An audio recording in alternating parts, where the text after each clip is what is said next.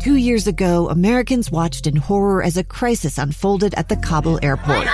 There's desperation and anguish. More than 80,000 Afghans have since arrived in America, but this story is still unfolding. I'm Andrea Martin. In my new podcast, Stranger Becomes Neighbor, we'll find out what happens to these new arrivals in our communities. Who would help our newest neighbors? Follow us at kslpodcast.com, Apple Podcasts, or anywhere else you listen. Inside Sources.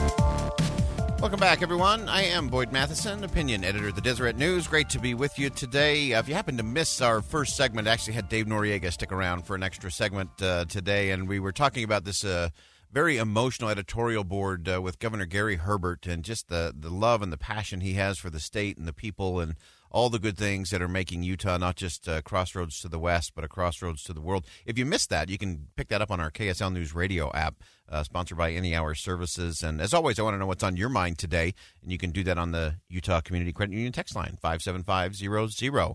And now I am ready for my favorite portion of the day, and any day, that involves my good friend Teresa Deer from Chicago, Illinois.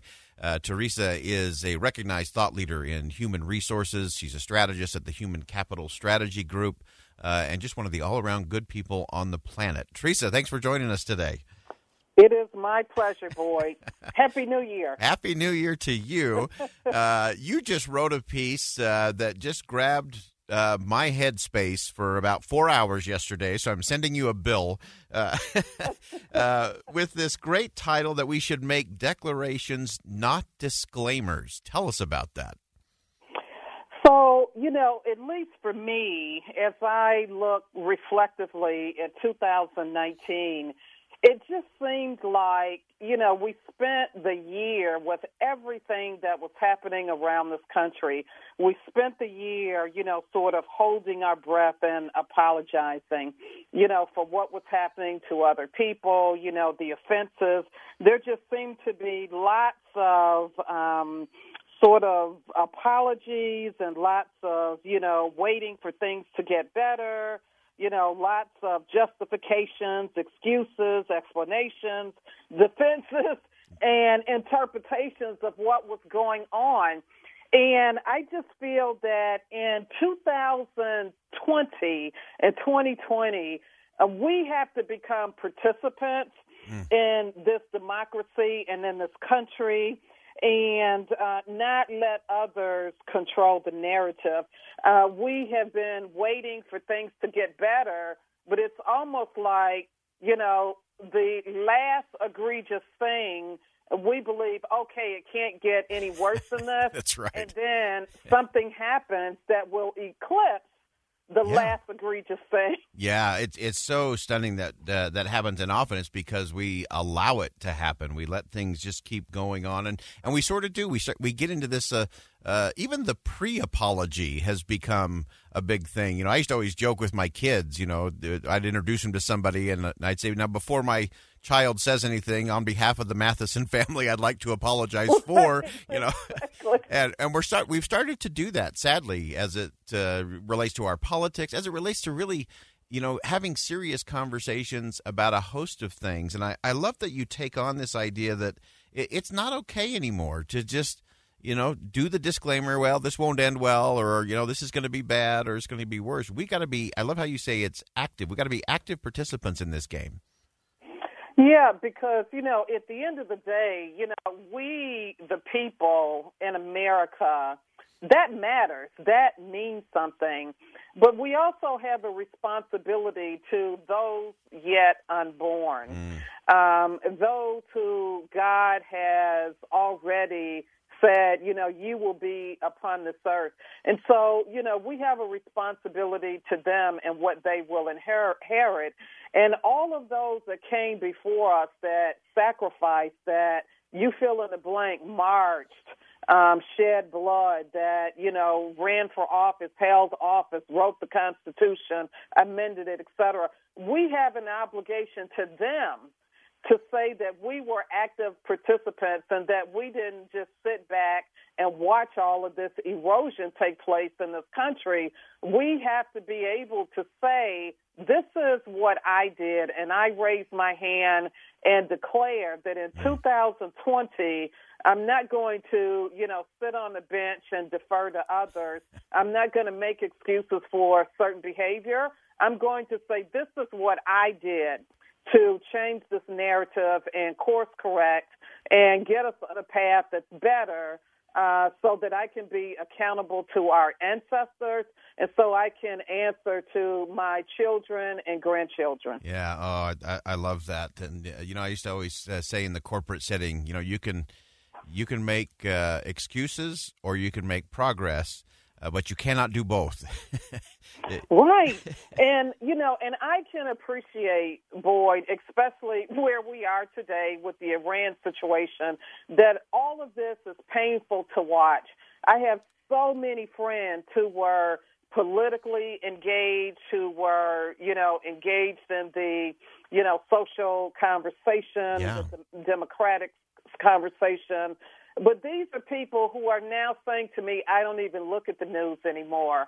And I have a problem with that because even if it's painful to watch, we still need to rip off the Band-Aid and jump into the deep. Yeah. We cannot, defer and sit back and watch. We have to get involved. We cannot be apathetic. We have to get involved in this process. That's right. Yeah, we cannot. There's no time to sit on the bench or watch from the stands anymore. There's no ground left. You've got to engage in that whole thing. And to me, one of the interesting things, we were talking about this, that we had the governor of the state in, and he was reflecting on some of the state's history and talking about how the pioneers that they came across the plains, they didn't just go, they improved the road and the trail, and they planted crops that they would never see, for those that were following on behind. And Teresa, you and I connected first at the NAACP convention in Detroit last year. Because you're working on a lot of things, both in your professional work at the Human Capital Strategy Group and your work with the NAACP in terms of how do we give people the tools so that they don't go to the disclaimer, oh, this is just where I am, or I'm just kind of stuck in this, or I can't get ahead. You're giving people tools to help them move forward, to take that control, and to get in the game. Yeah, absolutely. And I think it's important for everybody to appreciate that whatever is happening in this country, it does not render us powerless or voiceless. That we, the people, is as powerful and as profound today as it was 100 and 200 years ago. And it is incumbent upon us to, even if whatever is happening does not impact us directly, because Martin Luther King said, whatever happens to us indirectly impacts all of us directly. Oh. And so, we need to appreciate that. If something happens to the, Church of Latter-day Saints or the African Methodist Episcopal Church, or something happens to immigrants, eventually all of that impacts all of us. That's right. And so we need to be our brother's keeper, our sister's keeper, and their voice. So those who are voiceless and vulnerable, those who feel like they cannot fight or they cannot defend themselves, we need to appreciate for those of us who have voices and tools and resources and platforms, we need to leverage those on behalf of others. And I think it starts there. I absolutely love that, and we're going to leave it there because that is the perfect end. I encourage everyone to go to Deseret.com and check out Teresa's article there, Making Declarations, Not Disclaimers. You can also go to her website, teresadeer.com, and get more information on some of the strategies and things she's doing there. Teresa, as always, I wish I had 4 hours to have this conversation, but we'll pick it up again real soon. Thank you so much, Boyd. I appreciate it. All right, all the best. That's Teresa Deer joining us from Chicago, Illinois today. She's just one of those extraordinary souls who makes a difference every day. If anybody lives the mantra we end this show with, of seeing something that inspires, saying something that uplifts, and doing something that makes a difference, that is the epitome of Teresa Deer.